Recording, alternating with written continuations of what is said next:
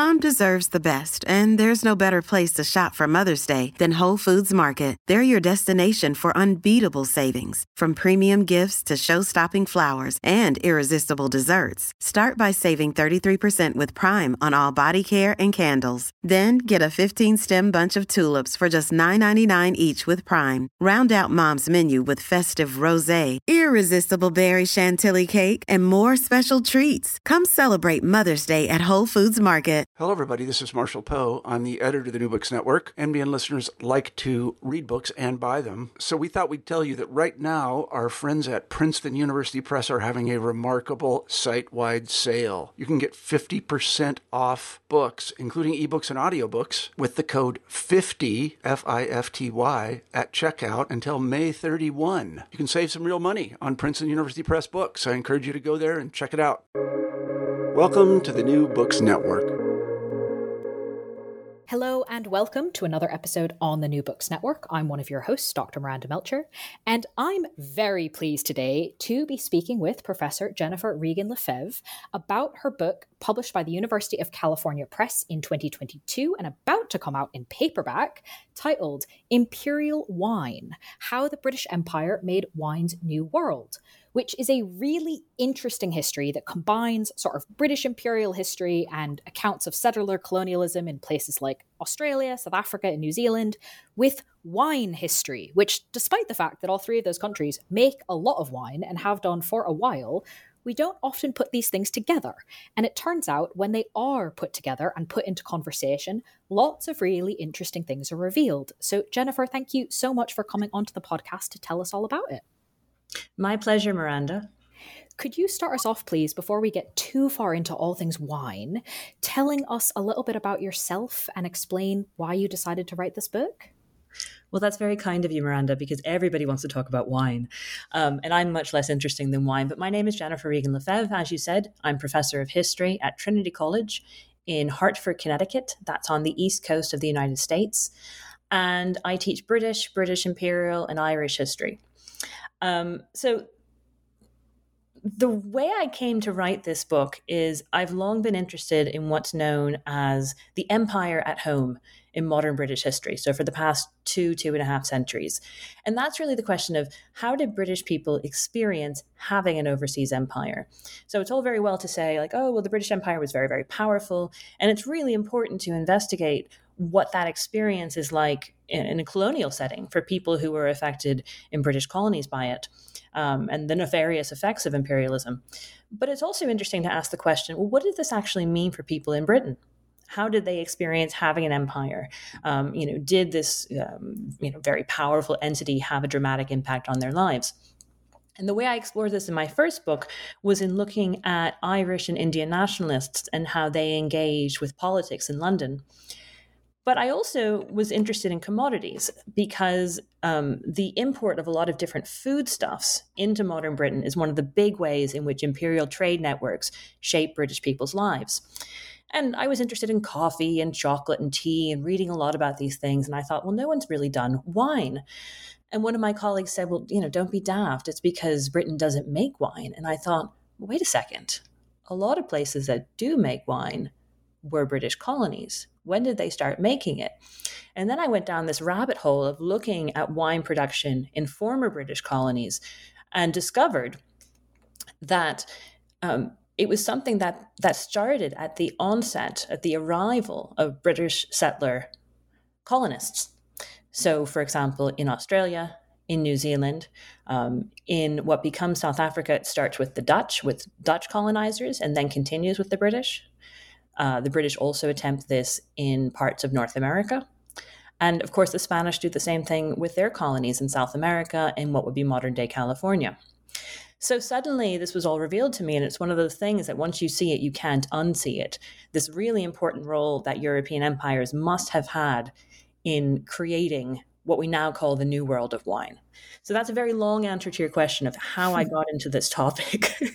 But I think it illuminates it really well because it does kind of go, oh, is this even a question to ask or answer and then go, hang on a second, wait, it's right in front of us. How could we not have seen this before? So I think it's a really useful start to our conversation on this, and to kind of continue the big picture, what are we looking at vibe of what we're doing at the minute.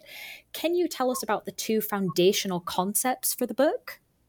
Sure. I say the two foundational concepts are, first, that we should keep using this term New World to talk about wine, but we should understand it differently. So I spent a lot of time in the introduction to the book talking about the different ways in which scholars and also wine writers and people who work in hospitality services have used the term New World versus Old World. And these are very common terms in wine. You know, oh, I love Old World wines. Oh, I don't drink New World wines, and so on. And sometimes they refer to production methods. For example, the fact that what people think of as the New World tend to be larger scale production, whereas the Old World tends to be smaller firms and boutique wineries and so on. Sometimes it refers to taste, the idea that New World wines are bigger and bolder and fruitier, and Old World wines are a little bit more restrained, perhaps more refined. And I say, you know what? This is really missing the point. Those are all interesting, and I can see how they're useful for people, for example, who work in hospitality. But what really makes something a New World wine, I argue, is that it was established as a wine-producing country through European imperialism. And so that's why Australia, South Africa, New Zealand, Chile, Argentina, the United States, that's why they're New World producers. It's not because of the styles of wine they make. It's not because of the production methods that dominate or the role of technology. It's because of the shared history. And I think this is a pretty bold argument. And, some people have let me back up a second. There was a recent decision by the Court of Master Sommeliers in the United States, which is a training and awards body of wine education, but for people who work in hospitality, who are sommeliers, who work in restaurants. And they recently made an announcement, this would be, I guess, the end of 2023, the beginning of 2024, that they were going to stop using the term New World. And I think this is because that organization has come under a lot of criticism for its inclusivity. And they felt that this term was laden with difficult history, and so they were just going to stop using it. And I think this is a terrible missed opportunity, because I think as wine consumers, we should be more conscious of the history of the wines that we consume and not less conscious. So that's the first foundational concept, is that we should think about a new world of wine, that it has meaning, but it has a historic meaning. It's fixed in the past. And then the second main concept in the book is that wine is part of what historians call the civilizing mission of European imperialism, meaning that European settlers thought that wine was one of the tools they could use to demonstrate that they were spreading good civilizing principles by taking over other parts of the world.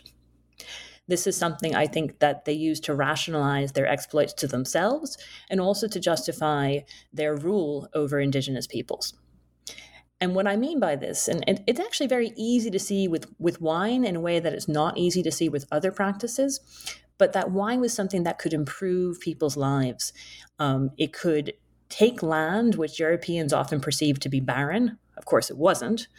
And by planting vineyards, you could make something literally fruitful and productive out of it. It's somewhat biblical. I mean, wine features prominently in the Christian Bible. Christianity was also a big part of the European civilizing mission, bringing missionary religion to those who didn't have it. Where am I going with this? I mean, I think that makes sense as a foundation. That's a foundational idea of what they were trying to do with winemaking as part of empire. Is that right? That is right. Good save, Miranda. Thank you. Well, if I can build on that, I think that is a really interesting kind of impetus or stimulus of empire towards this, because when you reading further into the book about kind of how empire did these things, I hadn't really thought of it as that kind of first thing being sort of that ideological aspect. I was sort of expecting you to tell me about like, oh, well, they sent this many crates to these people as a sort of starting point. And yet having this ideological and in some senses religious aspect kind of helps solve the question that was rising in my mind of like, but this took a really long time to work. Like, why did they bother? Why did they stick with it?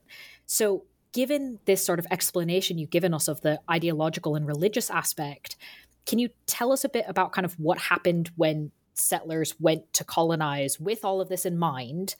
What actually happened when they got there? Like, how successful was this initially? How else did empire help them achieve this goal in reality? Oh, that is such a rich question and makes me think of so many different things.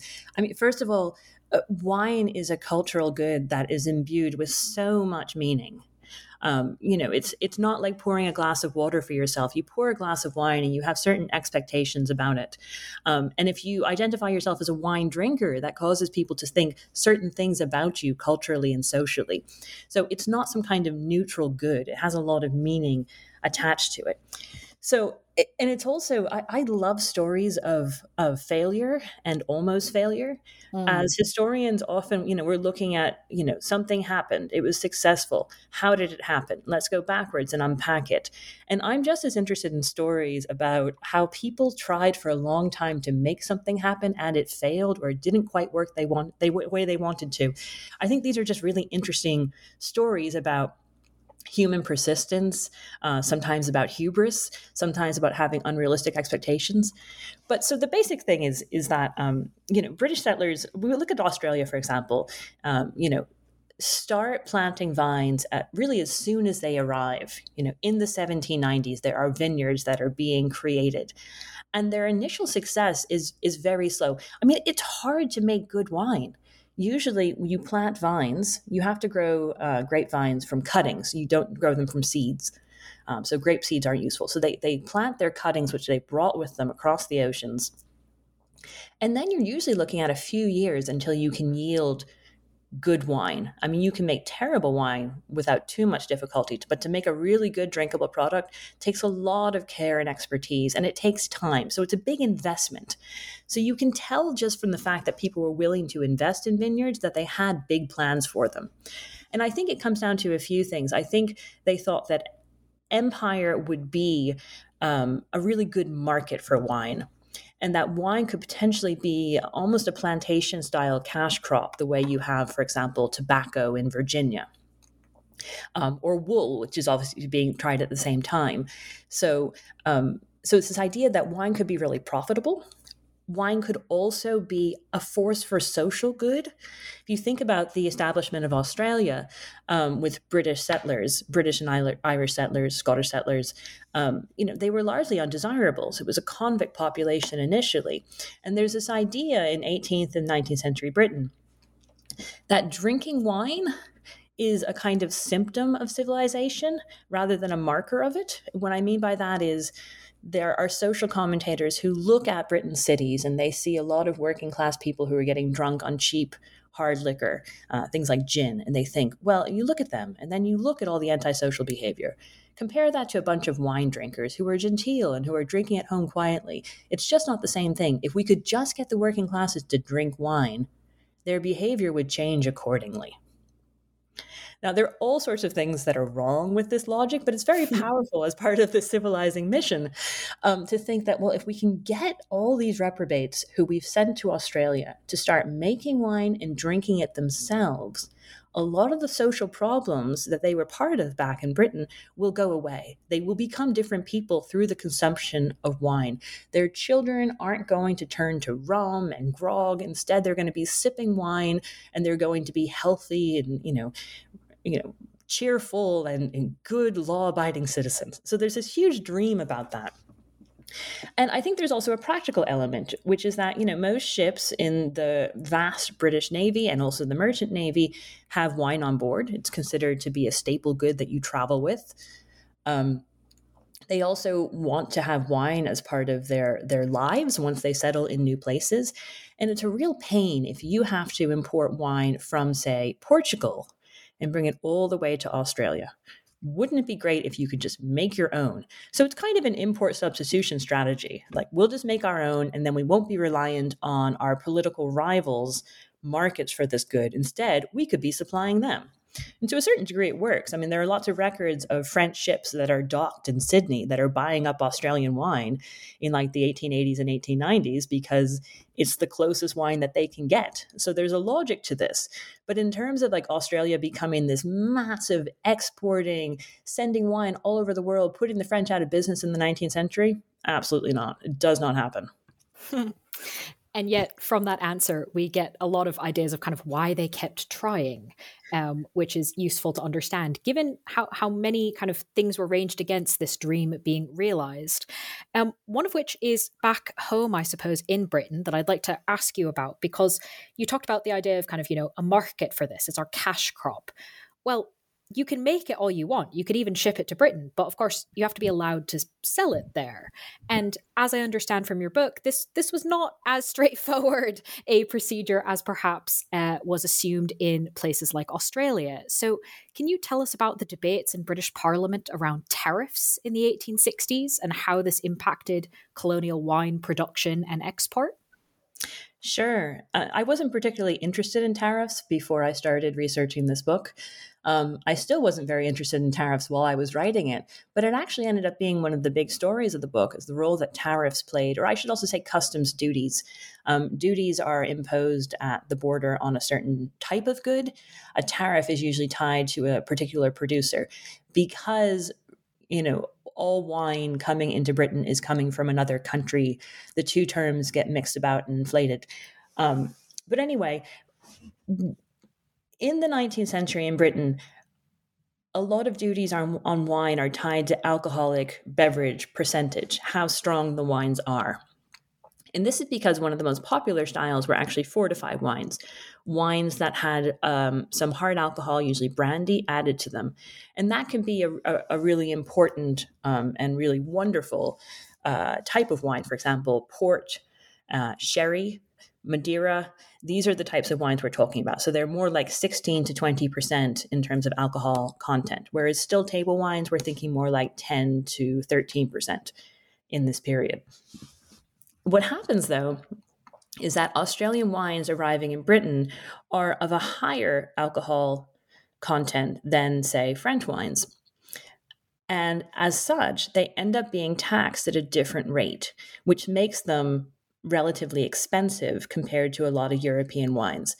And Australian producers get really mad about this because they feel that they're at a double disadvantage. And what they try to explain, through various spokespeople for Australian winemakers, they try to explain to British audiences, look, we have something in Australia that you don't fully understand, and that's the sun. It's very hot here. Our grapes get very ripe. That ripeness leads to higher alcohol levels in our wines. That's why they're so strong. You should not be penalizing us. We're part of the British Empire. We are contributing to, the coffers of British imperial trade, and yet you're penalizing us because our wines are naturally strong. There's another way in which Australian winemakers are disadvantaged, and that's that their wines have to travel so far to get back to the British market. And I think we all know, kind of anecdotally, that if you open a bottle of wine and leave it out on your counter open, it's going to go off after a few days. It's not going to taste its best. But if you open a bottle of whiskey, it will remain drinkable for a few years. So the same logic, higher alcohol wines transport better than low alcohol wines. So there's a certain incentive for Australian winemakers who are sending their wine around the world to just add a sneaky little bit of brandy to it, just to fortify it a little bit so it can make that arduous journey. So there are accusations in Britain that, well, if your Australian wines are really strong, it's because you're adulterating them. You're adding something to them that shouldn't be there. Namely, you're adding extra alcohol so that they survive the journey. And, the Australians say, no, it's just because we have hot sun, our wines are naturally stronger, but certainly it's a bit of both. There must have been people who were adulterating their wines. So there are issues here of trust, what's actually in your wine. That's still a really important issue in the wine industry today because we don't have full labeling.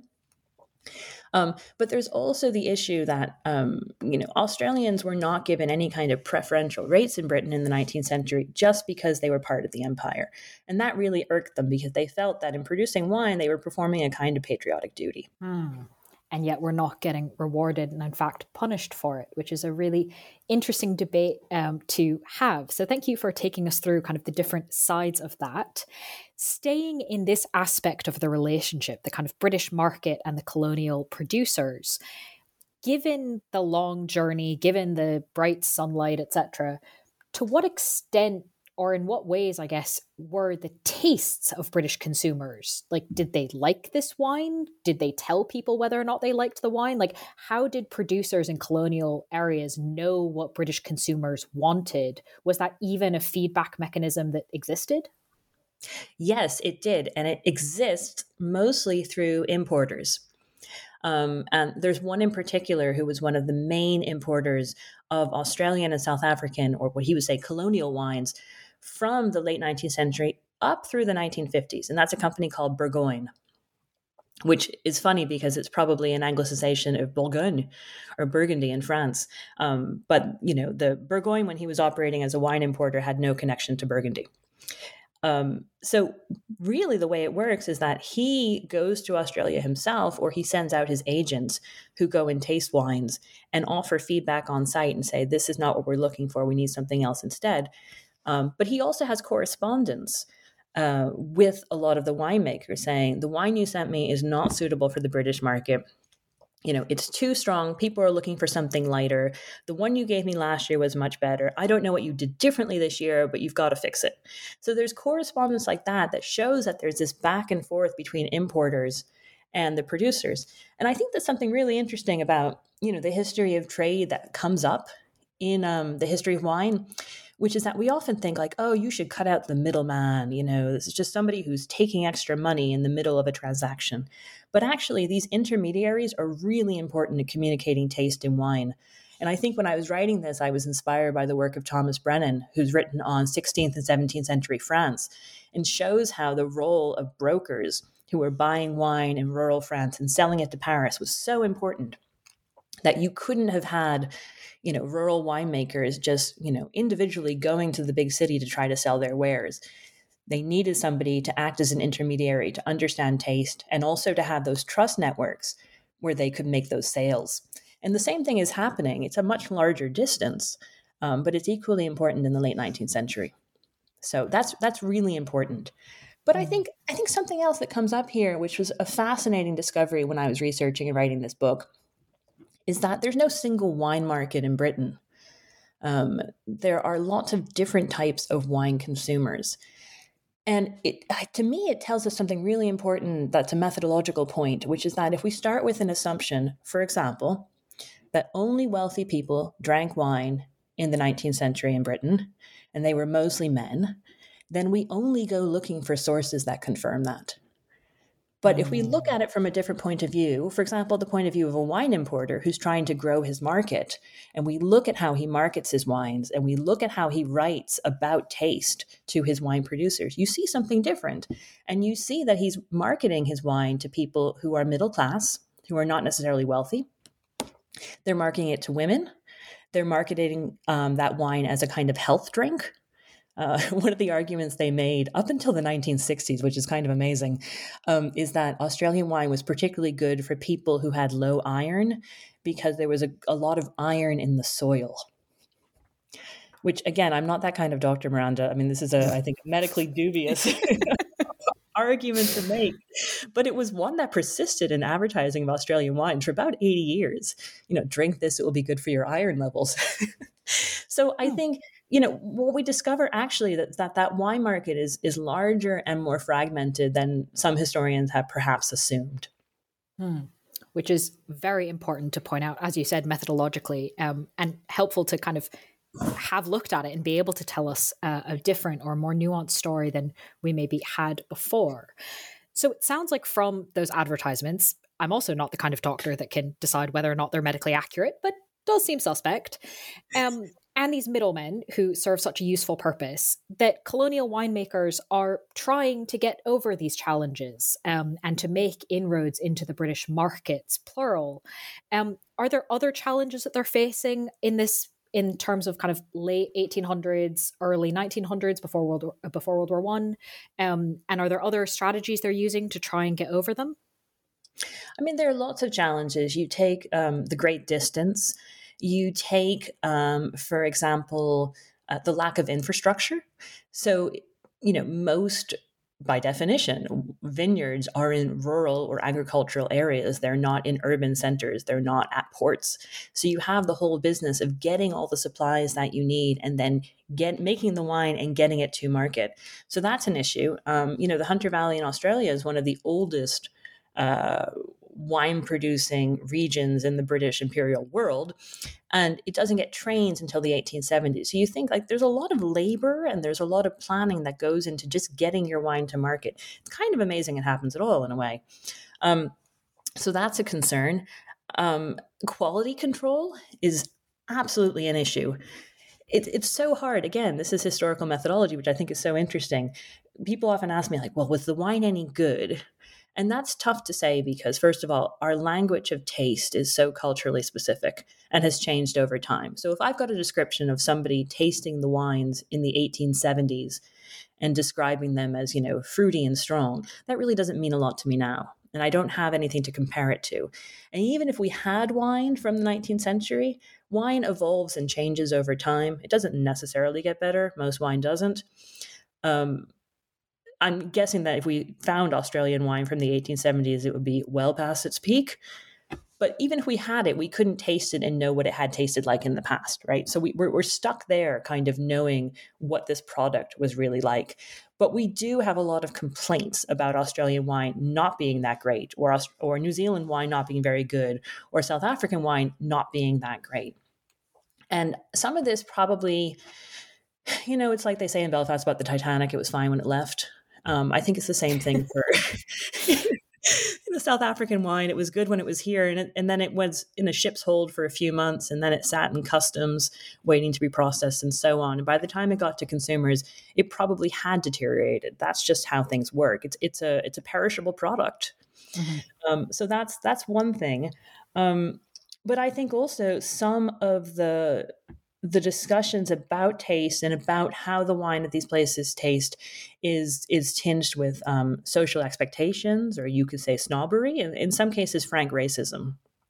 So in particular, there's this term that persists around conversations of South African wine in the 19th century. Now, South African wine was very popular in Britain. In the 1850s, it was more popular than French wine. I mean, that's fact. And we overlook that because, later it becomes much less important. But again, in terms of methodology, if we start with an understanding that French wine has always been the most important, we go looking for that. And we miss the kind of obvious data that shows us that actually there was more South African wine being consumed in Britain in the middle of the 19th century than there was French. But anyway, I digress. What was I talking about?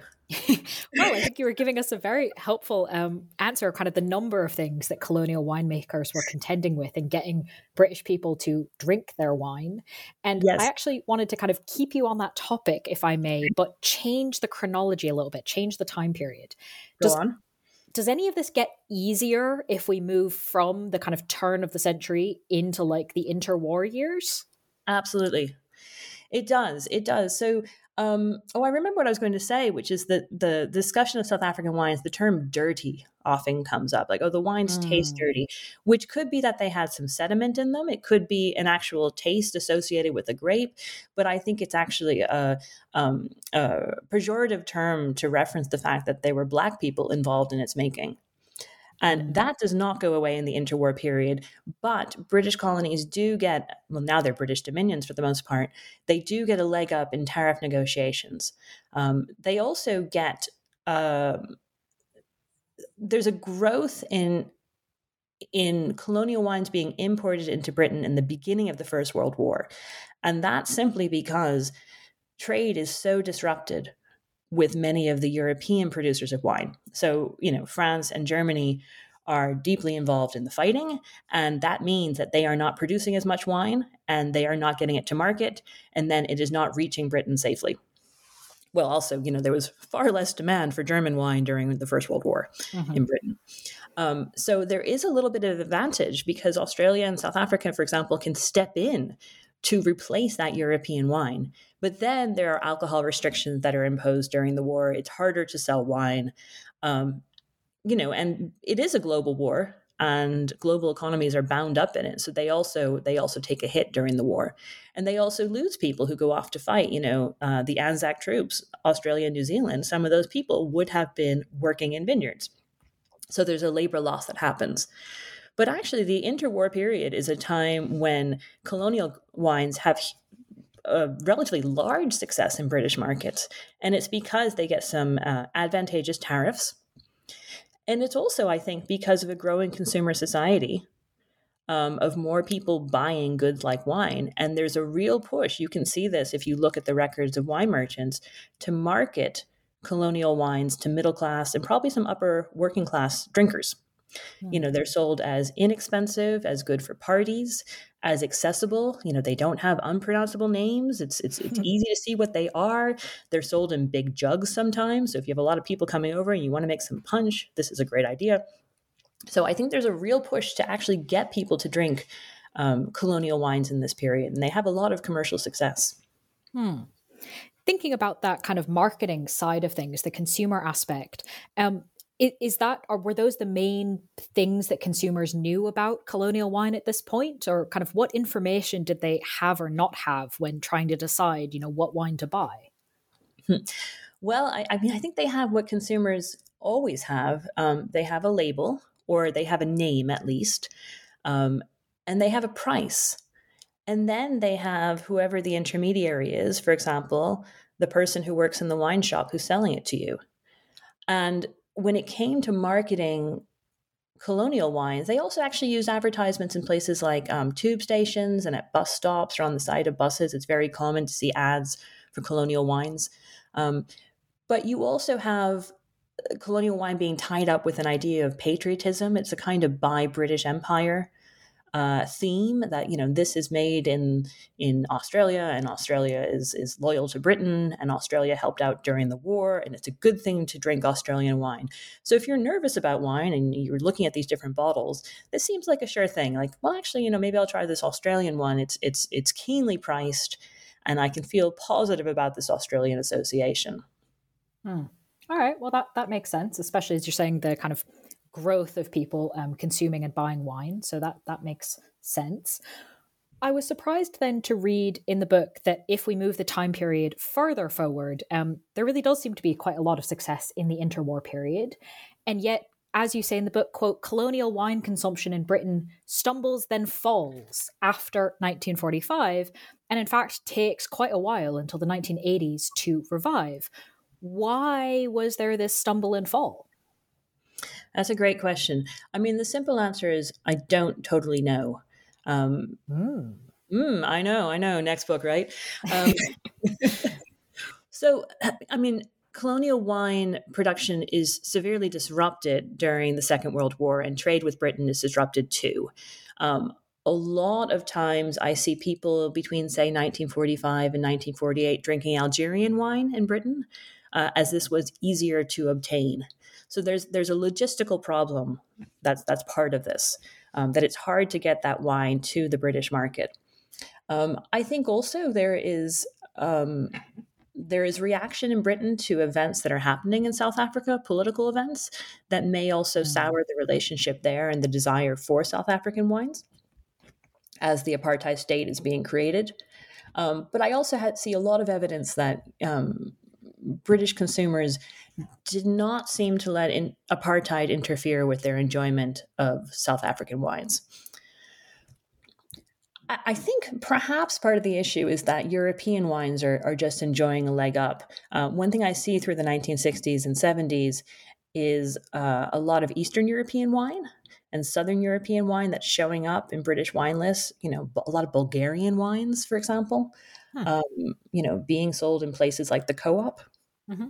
A lot of inexpensive Italian wines as well, inexpensive German wines. So there are a lot of different European wines that are showing up in Britain that are doing quite well. So I think there's that competition. The other thing, and I think there's a methodological mistake here that perhaps others have made, which is when we're talking about wine today, we're assuming that everybody's drinking still table wine and that they're drinking it straight up in a glass, and that wine is meant to taste of the grapes. It's meant to be an authentic, unadulterated product. That's a fairly modern conception of what wine is and how it's supposed to be drunk. And some of the most popular styles of wine were, as I mentioned earlier, those fortified wines. And Australia and South Africa continue to have success with Australian sherry, South African port, through the 1950s, 60s, and 70s. And sherry and port were not simply consumed as dessert wines. They were consumed throughout the day. They were consumed with and without food. And if we look back and we just kind of discount those as a different category of wine, we do in fact miss the full story of wine. Does that make sense? No, it absolutely does, and very well worth making to think about kind of how this is part of the landscape of all the things people are drinking and get a better picture of that time. If we continue moving through time, though, we do have a bit of an uptick, even so far perhaps as, quote, a triumphant conquest of colonial wines, or now former colonies wines, in the British wine market once we move to the 1980s. What is happening here? So much is happening. I think the big story is that, Australian and New Zealand wines in particular have gotten a lot better. There have been a lot of interventions to improve the quality of wine in those countries, and wine critics are taking an open mind and they're starting to taste them again and saying, actually, these are some really, really good wines. There is clearly a kind of marketing pitch from the Australian wine body in the late 80s to celebrate the bicentenary of Australia with some special promotions on Australian wines. You see this, I remember Marks and Spencer's did a big promotion on Australian wines at this time. I remember looking at the brochures at the Marks and Spencer archives, and that was good fun. And I think there's also a general interest in Australian culture, which helps things along, and a lot of reciprocal traveling schemes to get more British people out and going to the Antipodes in the late 80s and then into the early 90s. I like to credit Kylie Minogue with most of this uptick in Australian wine sales. But one of the most fun things about writing the book was getting to mention Crocodile Dundee. And I never really thought when I did my PhD in Victorian political history that was going to happen. So that was quite special. But so there are a lot of things going on. The wines are getting better. They're being marketed more aggressively. I think the British populace is more open to new types of wine and new types of experiences. And all these conditions, come together to make it more palatable to British people. Wine consumption is also going up, and it's kind of a chicken and egg question. Is wine consumption going up because you have a lot of inexpensive, friendly, accessible wines from former British colonies that don't have unpronounceable French names? Or, is it that people are drinking more wine, so they're just branching out a little bit more? I think it's a bit of both. But it's certainly a really important time period, the late 80s into the early 90s. And for some wine writers who are writing not that long afterwards, they feel like these wines have come from nowhere. Like, whoa, where is this Australian wine coming from? And actually, if you look at the longer history, it's really just that the previous few decades had been a blip. They had been a kind of lull in interest in these wines out of a much longer history. So the fact that Australian wines were not very popular in the 60s and 70s in Britain makes you think in the 1980s that they'd come from nowhere. But actually, they had been around much, much longer, and they had been popular before. So now that we've gone from, the mid 1800s, actually, no, you started us off in the 1790s, all the way up to the 1990s. There's a lot that's happened that definitely helps us get rid of this myth of kind of, the colonial wines came out of nowhere. And they're still, of course, quite popular in Britain today. But if we zoom out and think about the big picture and think of this very much from our kind of historian's perspective, what are some of the ways that you think looking at wine allows us to explore contradictions in Britain's colonial empire? I think wine is really great for looking at issues of historical methodology and also historiographical issues in general. I think one of the big contradictions is the nature of the empire itself. I think there's a popular perception as empire as kind of, the metropole, let's say London, knows all, controls all, and that there's kind of one model, and that someone's waving a magic wand and, territories are conquered and they become British. And of course, historians have questioned this for decades, but wine really shows you how fragmented it is, how colonies are different from each other, how they're administered differently, how there are different levels and impacts, I think, of Indigenous collaboration or accommodation of, I should say more correctly, of British presence on their land. So I think you just start to see the variety and diversity in how there's not some grand master plan that just plays out automatically. I think we're seeing in the case of winemakers, their struggles, how they don't know what's going to come next, how they are not guaranteed support from London for any of their ventures, how they don't always know what they're doing. There's a serious lack of expertise. I mean, if you think about just the idea that Australia is going to create wine through the labor of, people from major industrial cities in Britain, many of whom have possibly never been on a farm. And now they're going to make wine and compete with the French. It's kind of a wild idea. So I think it shows you a degree of imperial hubris that has to go into this project, but also where there are so many little fault lines in it. And I think it's also one of the great ironies of this story is that you have this long persistence of these colonial wine industries that hope to supply the British market, that sometimes for certain time periods, South Africa in the 1820s through 1850s, Australia in the interwar period, successfully do provide the British market with cheap, accessible wines. You also have growing, domestic markets within these colonies for wine, but you don't have this great commercial success until long after the colonial period is over, say the 1980s and 1990s. So it's a kind of irony that what they're supposed to achieve to demonstrate the power of the British Empire is only realized long after that empire has been dismantled. No, some very interesting things to think about as we take in the whole history and the answers you've given us. And of course, the book has loads more detail. So for anyone who wants way more of this, please go read the book that is, as I said, coming out soon in paperback. So even more available. I only have one question left, Jennifer, if you don't mind. The book is coming out in paperback, so things have been happening with it, but with the publisher, you've not had to touch it during that process, I imagine. So is there anything you've been working on since you finished this book or are currently working on that you'd like to highlight? Well, I've done a few things with it with the publisher. I rewrote the blurb for the paperback. And I've been giving talks on it, and that's been really fun. And there's a Chinese version coming out and an audiobook soon too. But what I'm working on, well, mostly I answer emails from undergraduates and I run an academic department. But I am actually really excited to be co-editing the Bloomsbury Cultural History of Wine, which is going to be a 6-volume from antiquity to the present day cultural history of wine. And I'm co-editing that with my friend and colleague, Charles Luddington, who's written a great history of wine in 18th century Britain, which I think is a must read.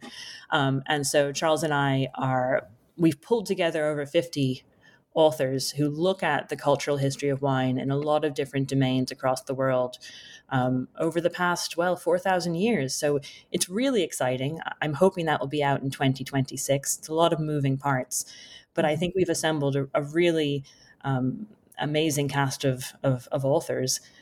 And it's really exciting how dynamic wine history is. I think even just a few years ago, people would kind of scoff when I said I'm working on the history of wine.